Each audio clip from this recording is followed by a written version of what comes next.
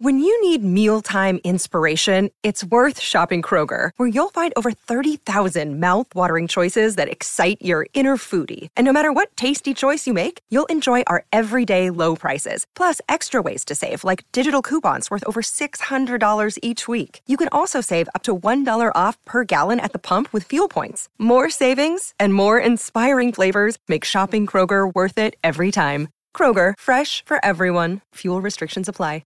Another day is here, and you're ready for it. What to wear? Check. Breakfast, lunch, and dinner? Check.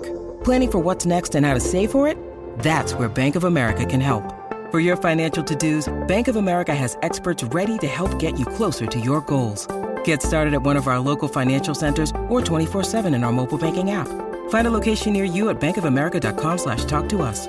What would you like the power to do? Mobile banking requires downloading the app and is only available for select devices. Message and data rates may apply. Bank of America N.A., member FDIC. That someday.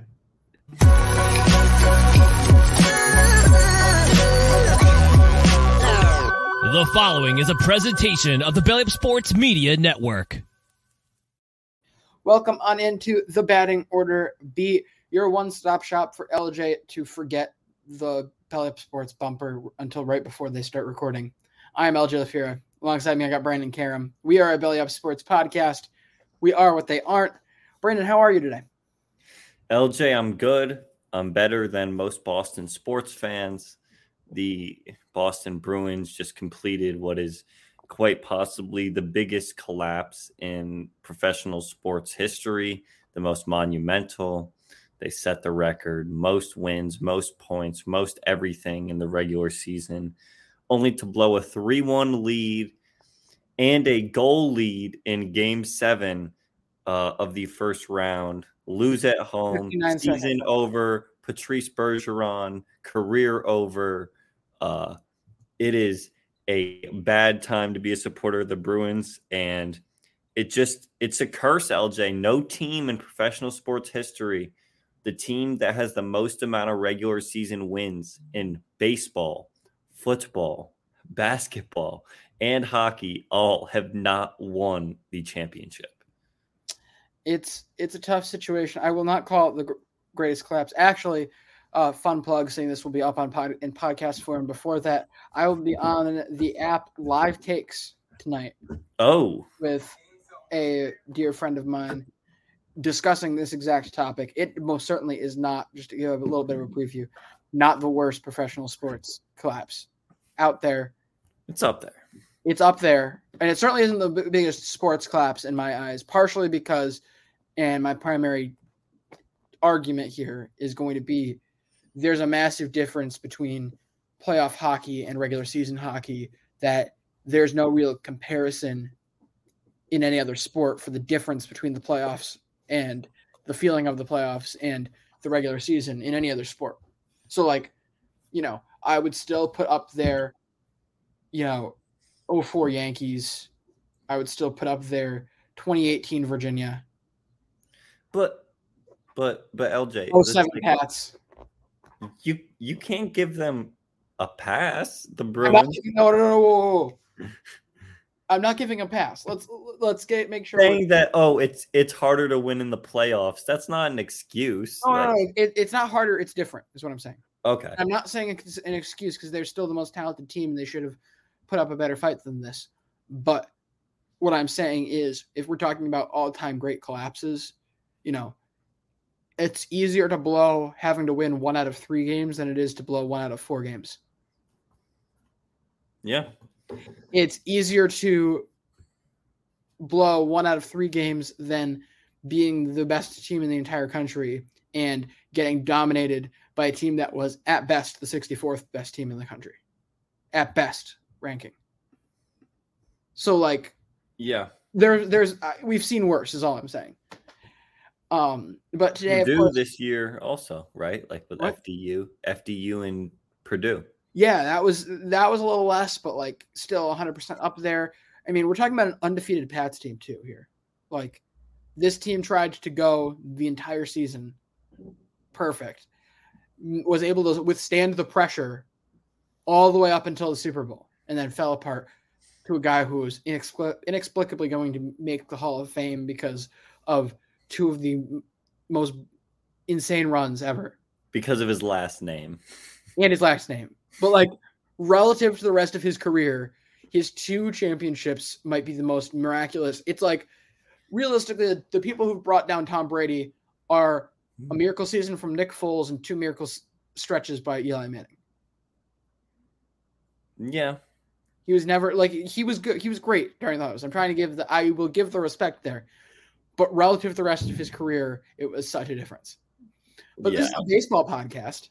This is not our nonsense segment, which we do on Thursday nights. So we're going to go ahead and jump on into the topics here. Brandon, the White Sox have been in a tough situation, and it just gets tougher as they blow I believe it was a 5-run lead and end up down 5 or 6 by the end of this game here to the Tampa Bay Rays this weekend. Could things be worse for the White Sox? LJ, it was let me find exactly what it was. If I remember correctly, they had a no-hitter going into the 7th inning, the White Sox did, and then gave up a 10 spot in the inning. It was 3-0, a no-hitter. You should be cruising to this end of this game and then give up 10 in the 7th to lose 12-3. Yeah, 10 in the 7th, and that ended up being their 10th loss in a row. They had some miraculous comeback yesterday. I don't know if you saw what they did yesterday. They somehow, after losing 10 in a row, found some fight and had a nice little comeback in the 9th inning to score 7 runs in the bottom of the 9th to win 12-9 yesterday. But the White Sox sit at 8-21, 4th in the AL Central. And LJ, let me just say, I'm not feeling so good about my White Sox to win the AL Central pick right now. I forgot you picked them because this is atrocious, what we're seeing. But okay, LJ, question real quick. If Tony La Russa was manager, better or worse than right now? I just don't think the roster is that talented, so I don't think it would matter that much. It wouldn't matter. Okay. Here we are talking about, yes, nice win, but as far as I'm concerned, that's more about pride than it is about actually, winning and being on a good run, because your opportunity to be on a good run and set things right after losing 9 straight was to no-hit the best team in the league. And not only did you lose the no-hitter, which would have been a, minor tick, but hey, at least we beat them and we got a chance to win the series. They get demolished. They get bowled over in the final 3 innings. They got outplayed in 3 innings, the amount that it would have taken them in 11 innings to put together of late. So, it was no contest, and Tampa made it no contest within a 3-inning stretch. That's embarrassing. The way they've been playing is embarrassing. And where do you see necessarily the turn coming? The only thing that I thought could get better for them right now is if you got the momentum of that no-hitter, if you actually executed in this incredibly important spot. I would honestly say that no-hitter might have been as crucial as you could get a moment in the early part of the season. Before Memorial Day, that might have been the most important moment that you could possibly have. And you let that slip by. That was your chance to get hot. That was your chance to push yourself back up into these standings. Now you're sitting at 8-12, lost 10 out of your last 11, might be even worse if you look past that. And Brandon, where are you seeing the increase in production coming from? Because I just don't know. I mean, maybe I think Benintendi gets a little bit of a power stretched back. I really couldn't tell you. The pitching is atrocious, and I don't really necessarily see the pitching getting that much better. Maybe Dylan Cease gets a slight tweak, but when you have such control issues so consistently, you can't be a consistently great pitcher year in and year out. And I have a feeling like this is going to be a burn year for Dylan Cease. So, whoa, okay. No, that's not to say he's going to be bad. This isn't a guy I'm dropping for my fantasy team because I do have him. But he's one of the best pitchers in the league, in my opinion. Yeah, but that doesn't mean he's going to put up the best numbers year in and year out. No, fair. I'm saying this is going to be a lot closer to his career 3.5 this year than it's going to be to his 2.2 last year. Okay, fair enough. I think and you need him at that 2-2 if you're going to have any chance at competing with this loaded Twins rotation, with this great Guardians team that just needs to figure out things on the offensive side of the ball, which I know it's easier said than done, but at the same time, we all kind of feel like they're going to figure it out at some point here and give Minnesota a run. So this division's too good for them to just easily get back into it or happen their way back into it. They need to find ways to get better, and I don't see where this is getting better for them. Well, with the White Sox, obviously it's not good right now, and obviously my pick for them to win the division is not looking good. However, spin zone time. Somewhat of a spin zone. Andrew Vaughn is pretty good. Okay. You're gonna get back Tim Anderson and Yoan Moncada at some point. Tim Anderson with them though. It'll help out this offense. I mean, right now your shortstop is Elvis Andrus, and you're playing Jake Berger at third, who's actually been pretty good. But that, you know what, LJ, can I have a Jake Berger rant here for a second? Sure. I mean, we're talking about a guy with a 333 on base and 7 home runs. I'd love to hear what you have to say. I had to play against him in fantasy this week, and how? All I want to know is how. He has scored a run in the last 4 games in a row he's played in, and you get 2 for a run, LJ. So he's been consistent somehow. Big week from him this week, and the 166 weighted runs created plus isn't too bad either for the season. But look, the White Sox, they get back Tim Anderson and Moncada. I think Giolito has been pretty good this year, which is surprising compared to what we've seen in years past. The walk numbers are down. He's got pretty high strikeout numbers. Cease is still, I mean, he's fine. I'm not buying into any of this, any negative things regarding Cease. I think he's been ridiculously good the last 2 years. Bullpen's a mess. Bullpen is a mess here. And, Luis Robert, LJ, did you see the play that he got benched on the other day? What happened? I did not. He hit a little dribbler to the pitcher, or it was kind of like in between the pitcher and the second baseman, I want to say. And he jogged to first base, and the throw barely beat him, like just barely. And he was dogging it. He was leading off the bottom of the first inning. Immediately got pulled from the game after that. Immediately. I mean, he came off the field, and Pedro Grifol went over and talked to him and just immediately headed to the locker room and was replaced. So a lot of people on Twitter saying they should look to try to trade him. He's not bought into Chicago. No one's bought into Chicago. Have you watched the games this team's played this year? Yeah. So to answer the question that's on the screen right now, could the White Sox be worse? As of right now, probably not. Probably not. But LJ, Liam Hendricks, cancer-free. He'll be coming back soon. Yeah, for that 1 out of every 5 games that he'd get a save opportunity. Actually, that may be generous. Yeah, good for him though. He was fighting to come back. He's earned it. Yeah. Oh yeah, for sure. I don't think the rest of this team has earned much. LJ, how's about this for you though? $191 million payroll, and that's without Jose Abreu, who you just let go to Houston. Just watched your best player and your most consistent, effort player too, walk out the door. I mean, I can't wait to see this series start Tuesday. This is going to be a bloodbath against Minnesota. I'm telling you right now, because it's even, in the games they've won, it doesn't feel like they're necessarily competitive is my issue with this White Sox side. It doesn't feel like there's no energy there. Even against the opening day against Houston, it didn't feel like they were mentally engaged. There was I'm not sure what the word I'm looking for is, but there's just something off about the way that team interacts right now that it's not getting better.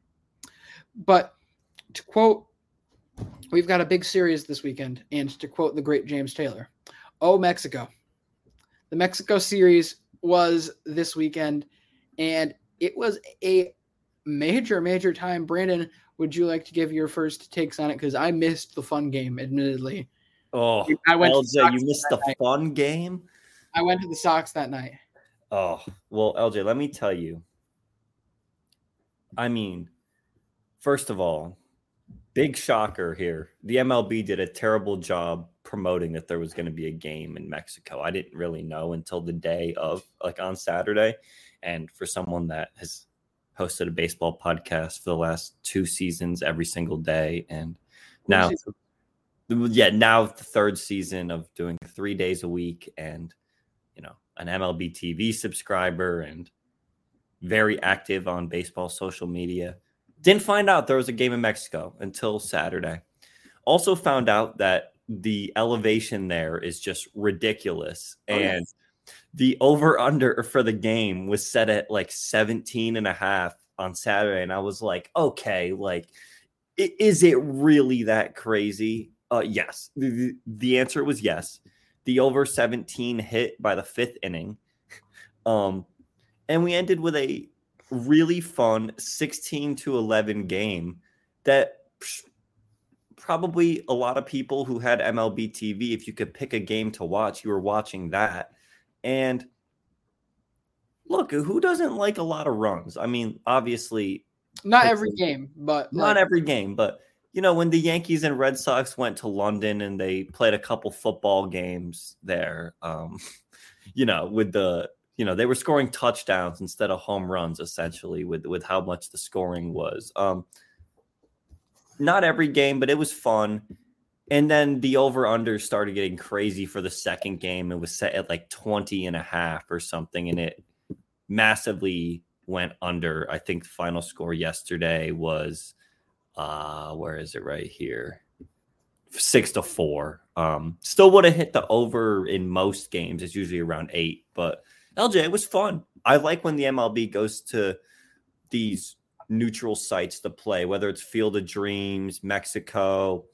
Was there a Puerto Rico game maybe at some point? No, I think what you're thinking of is the Japan game that they do every twice a decade. That's right. Started A's and Mariners started the season in Japan a couple years ago. LJ,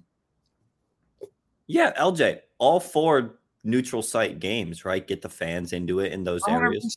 If you can give us, you forgot Little League World Classic as well. Oh no, that's what I was thinking of. Yeah, it's the Williamsport game. Yeah, and but no, I think they're absolutely fantastic. I love seeing it in different environments and being able to grow baseball in different environments. If they did what they did with the Field of Dreams game in different spots every year, that's the way to go. And I think with the if you were theoretically adding a national televised game for it and stuff like that, then a lot more teams would be able to justify the cost of losing the ticket revenue for the day or for the series.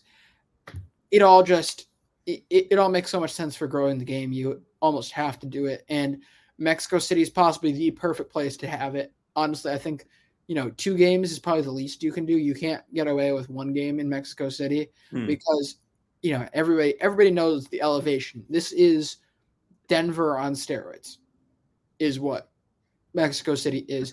You see it every time somebody plays there. You see it, especially like every time the soccer team plays there. There's always something going on elevation-wise. Guys are gassed. And so what you get here is a situation where if the pitcher is on point that day, you're going to have a pretty normal game, because really the difference I saw between the Saturday game and the Sunday game was the pitching performances were much better. The guys weren't making good contact, but when these guys are getting good contact, that's when you're going to see the 27-run game that we had on Saturday. That's the beauty. It's either you're going to see a great pitching performance or a monster offensive performance in a situation like Mexico City. I love it. I was also reading that the high elevation, which would make sense for Coors Field also, but the higher elevation makes the ball not break as much because the air is thinner. And for those who don't know, a little science lesson very quick. The reason the baseball breaks and like moves is because the laces stick up from the ball and the air catches with them and it does something to the air that makes the ball move actually like that. But since the air is thinner, it's not able to catch onto the ball as much.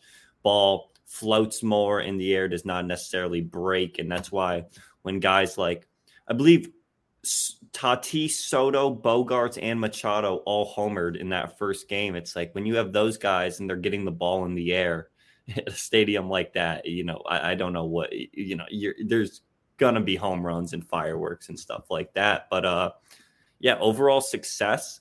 I don't know when the next neutral field game is. Also, LJ, I just remembered one. They did a game at Fort Bragg a couple of years ago. Oh, yeah. And then, of course, we have the Home Run Derby X games. No. Like, I'm talking real, like things that are actually understandable. Things that are actually good. Things that are understandable. I don't know why that just popped in my head. It's probably not going to leave my head all day. But we're going to move on here as we've got our little injury segment of, well, actually, no, today's not usually the day we do injuries, but it's a big injury here as Jacob deGrom heads to the IL with, was it shoulder or elbow inflammation, Brandon? It was forearm. Forearm inflammation. Not good. Headed to the 15-day. Brandon, is Jacob deGrom injury prone? Is the Pope Catholic? Yes, LJ. That could be put in question, but it'd be hard to say that the Pope is not Catholic. LJ, Jacob deGrom, what are we doing here? What are we doing? What are we doing, LJ? Because you got the forearm strain. I watched a TikTok, so of course it must be true, right? What I saw. Some doctor, I'm sure he's a doctor also, said that the injury looked like Tommy John and the way that deGrom was talking to Bruce Bochy and the training staff on the mound, that it looked like he was done for. Whatever it is, it's not the point. LJ, he has not thrown more than 92 innings. And I'm going to count the 2020 season, but he was healthy. That's not fair. He has not thrown more than 92 innings since 2021. And will he get to 92 innings this year? Will he get 62 more innings to get that? I don't know. But if you're looking at, let's say that his 2023 is over, which knowing Jacob deGrom, it's always an extended injury. It seems like it's never something where it's like, okay, a start here, a start there. It seems like it's a couple of starts at least. If this is it for Jacob deGrom in 2023, then over the last 3 years, 2021 through 2023, he's essentially completed a full season of games. Would you like to hear what that stat line is, LJ? Yes, please. Actually, 32 games started, 186 innings, for a 2.03 ERA and a 1.62 whip with 14.1 Ks per nine. That's disgusting. That's just like reliever stats at that point. 1.1 walks per nine. He leads the MLB in FIP right now and the AL in strikeouts per nine. He's been fantastic so far this season. But when, and where, I guess, do we start talking about where does Jacob deGrom rank on the all-time, like, what could have been? Or, it's people always say, if Ken Griffey Jr. could have avoided some of those injuries with the Reds, he could have had the all-time home run title. If A-Rod didn't get suspended and stayed healthy, could he have gotten 700 home runs? When do we start putting it on there with LJ? Is Andrew Luck an okay comparison for Jacob deGrom or no? No. Okay. I disagree because I think, Andrew Luck had potential to be on the Rodgers, Manning, Brady level. You still had to go out and execute those all-time performances. I think when we're talking about talent alone, we're talking about a guy who is on the, Roger Clemens, whoever you want to name on here. Pedro. Honestly, Randy Johnson. I wouldn't. Randy Johnson feels like a better situation than Pedro just because his run was so long. Yeah. But I think when we're talking about all-time talent, that's where he could have reached. He could have been a Mount Rushmore pitcher in the history of baseball. Do we think that's necessarily over? Because I'm going to go ahead and say, and to answer the question, I'm finally bought in. This is injury prone. This is his third injury in the last month. Yeah, it's just been this year he's had 3. Not even like going back to last year. And I'm gonna still defend my claims here over the last 2 years because 2021 we're talking about the best pitcher that was the best 92 innings we've ever seen in baseball. Yeah, easily. They screwed around with that injury so much, trying to force him back in that year.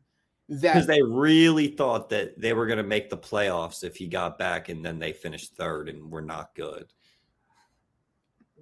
And so they, dicked around with his injury. That delayed him coming back later on. And probably caused some of his injury issues last year, too. You don't know. Either way, that was really the only time in his entire career before that he'd had an issue. 204, 217, 201. 148, but I don't think it was that big a deal. Like, it wasn't like a major injury. It was a couple nick-ups that screwed him up in 2016. So, this is a guy who had been durable in the past and then just kind of fell apart. At this point, I'm ready to say he probably is injury prone, but if he can get another good run on, he's a clear Hall of Famer, lock-up Hall of Famer. Frankly, I'm still willing to give it to him right now. Hall of Fame. It's just a matter of how long. He would be eligible for the Hall of Fame after this year because this is his 10th year in the league. However, I mean, yeah. Yeah, Brandon, here's the thing. Yeah. Project out. Keep in mind, these injuries in the past that he's had have clearly not affected his performance. This is a guy who is leaving for the 15-day IL with 30 innings at 2.67 ERA and American League leading 13.4 strikeouts per 9. And the best FIP in the league. So he is playing some of the best baseball in the entire league right now after all of these injury years. So the stats through the injuries are still good. When he's here, he's still contributing. If I'm correct, this is another consecutive year with a positive WAR. Even if he ends, he's got a positive WAR for the year. And so you have a couple of years where he's averaging a 2 WAR over a full season. And the seasons before, 2 amazing seasons, a 1.70 over 200 innings, a 2.43 over 200 innings. Insane stuff. So, this is a guy who probably should have won 3 straight Cy Youngs and, really, had it not been for injury, 4 straight Cy Youngs. Even before that, he was a sub-3 pitcher on his rise. I would say, even with the injuries, this is still a 10-year period of dominance for him when he's been out on the field. And assuming that he plays another, say, 5 more years especially if he's sub-3 that whole time or sub-3.5, I would say that's enough to get him in. This is a generational performance run. But to answer back on the question, yeah, it's time to call him injury prone. This isn't just one thing that's hampered him for a long time. This is a lot now. And it's going to be something that you're going to have to deal with for a while. Brandon, are we ready to wrap up with our final segment? Yes, sir. Top prospect Jordan Walker for the St. Louis Cardinals has been sent down to the minors. That's going to end his time here with the Cardinals briefly. He comes out of this, though, with a solid performance enough, 99 OPS plus, a 274 batting average, 321 on base, 397 slugging. That's really where the struggle has been. 2 homers, 11 RBIs in 20 games. What's next for Jordan Walker? It's time for him to learn how to play the outfield because to be at a negative .4 WAR after being pretty much a league average hitter in your 20, like remember, he's literally 20 years old right now. LJ and I are both older than this kid, which is really scary, but 6'6", 245 pounds, just casual. Anyways, it's time for him to learn how to play the outfield, LJ, because this is the main reason why he's getting sent down. We know he can hit. We know how good of a hitter he is. But some of these StatCast stats are really not good. I mean, some of the bad hitting ones, look, expected batting average, he's up there. But after that, there's really no hitting stat that he's in the top 50th percentile of. He's in the 8th percentile of walk rate, 25th percentile of whiff rate, 16th percentile of chase rate. That's not good. That shows me not a lot of discipline, but he is young. In terms of the defense, you would think for someone who's in the 87th percentile of sprint speed, you would be a pretty good outfielder. If you're 6'6" and you're in the 87th percentile for how fast you are, you would think you got a little bit of range. But then you look, he's in the 8th percentile of outs above average, one of the worst players in the league in the field so far this year.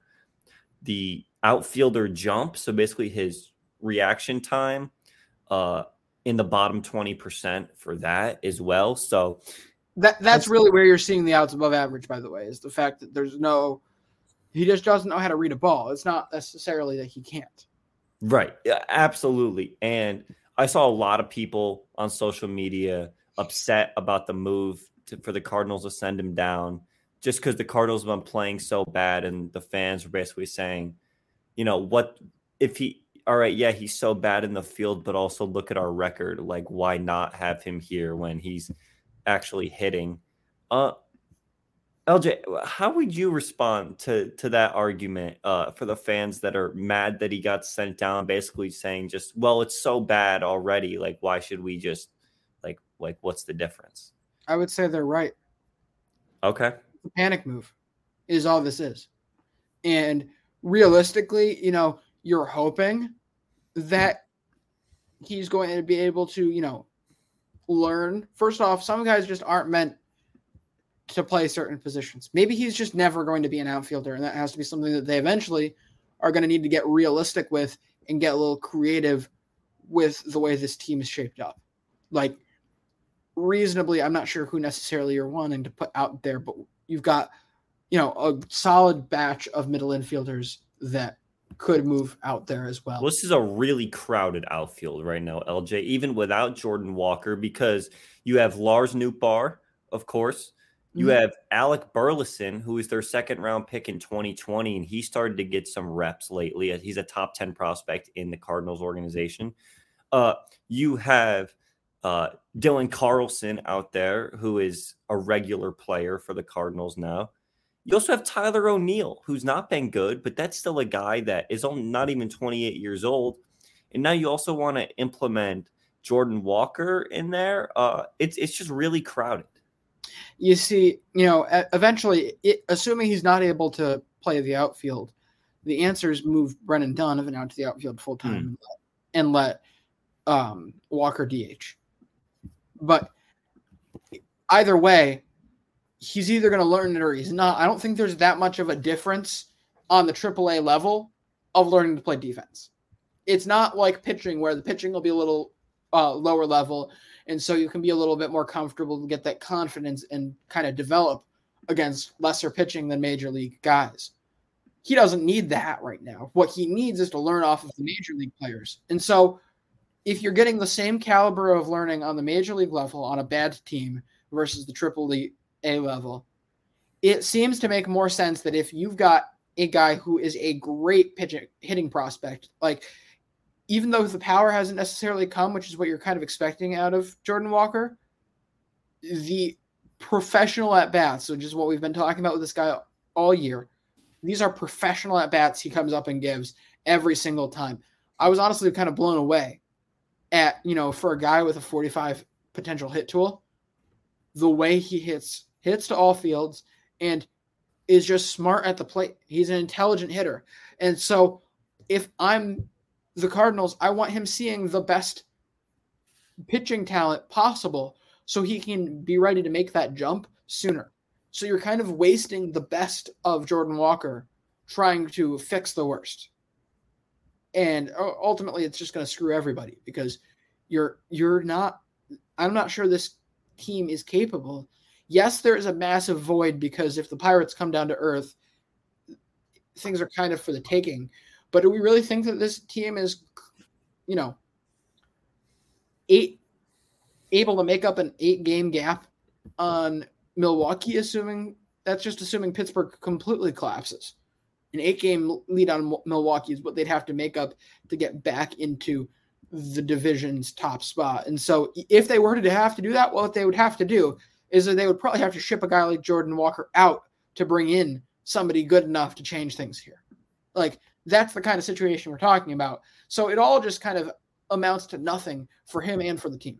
Nothing good. Starting rotation is terrible. I mean, this is like that's the only thing I can think of is if you were to go out and bring in like a blue chip pitcher, and that's always going to cost you a top prospect.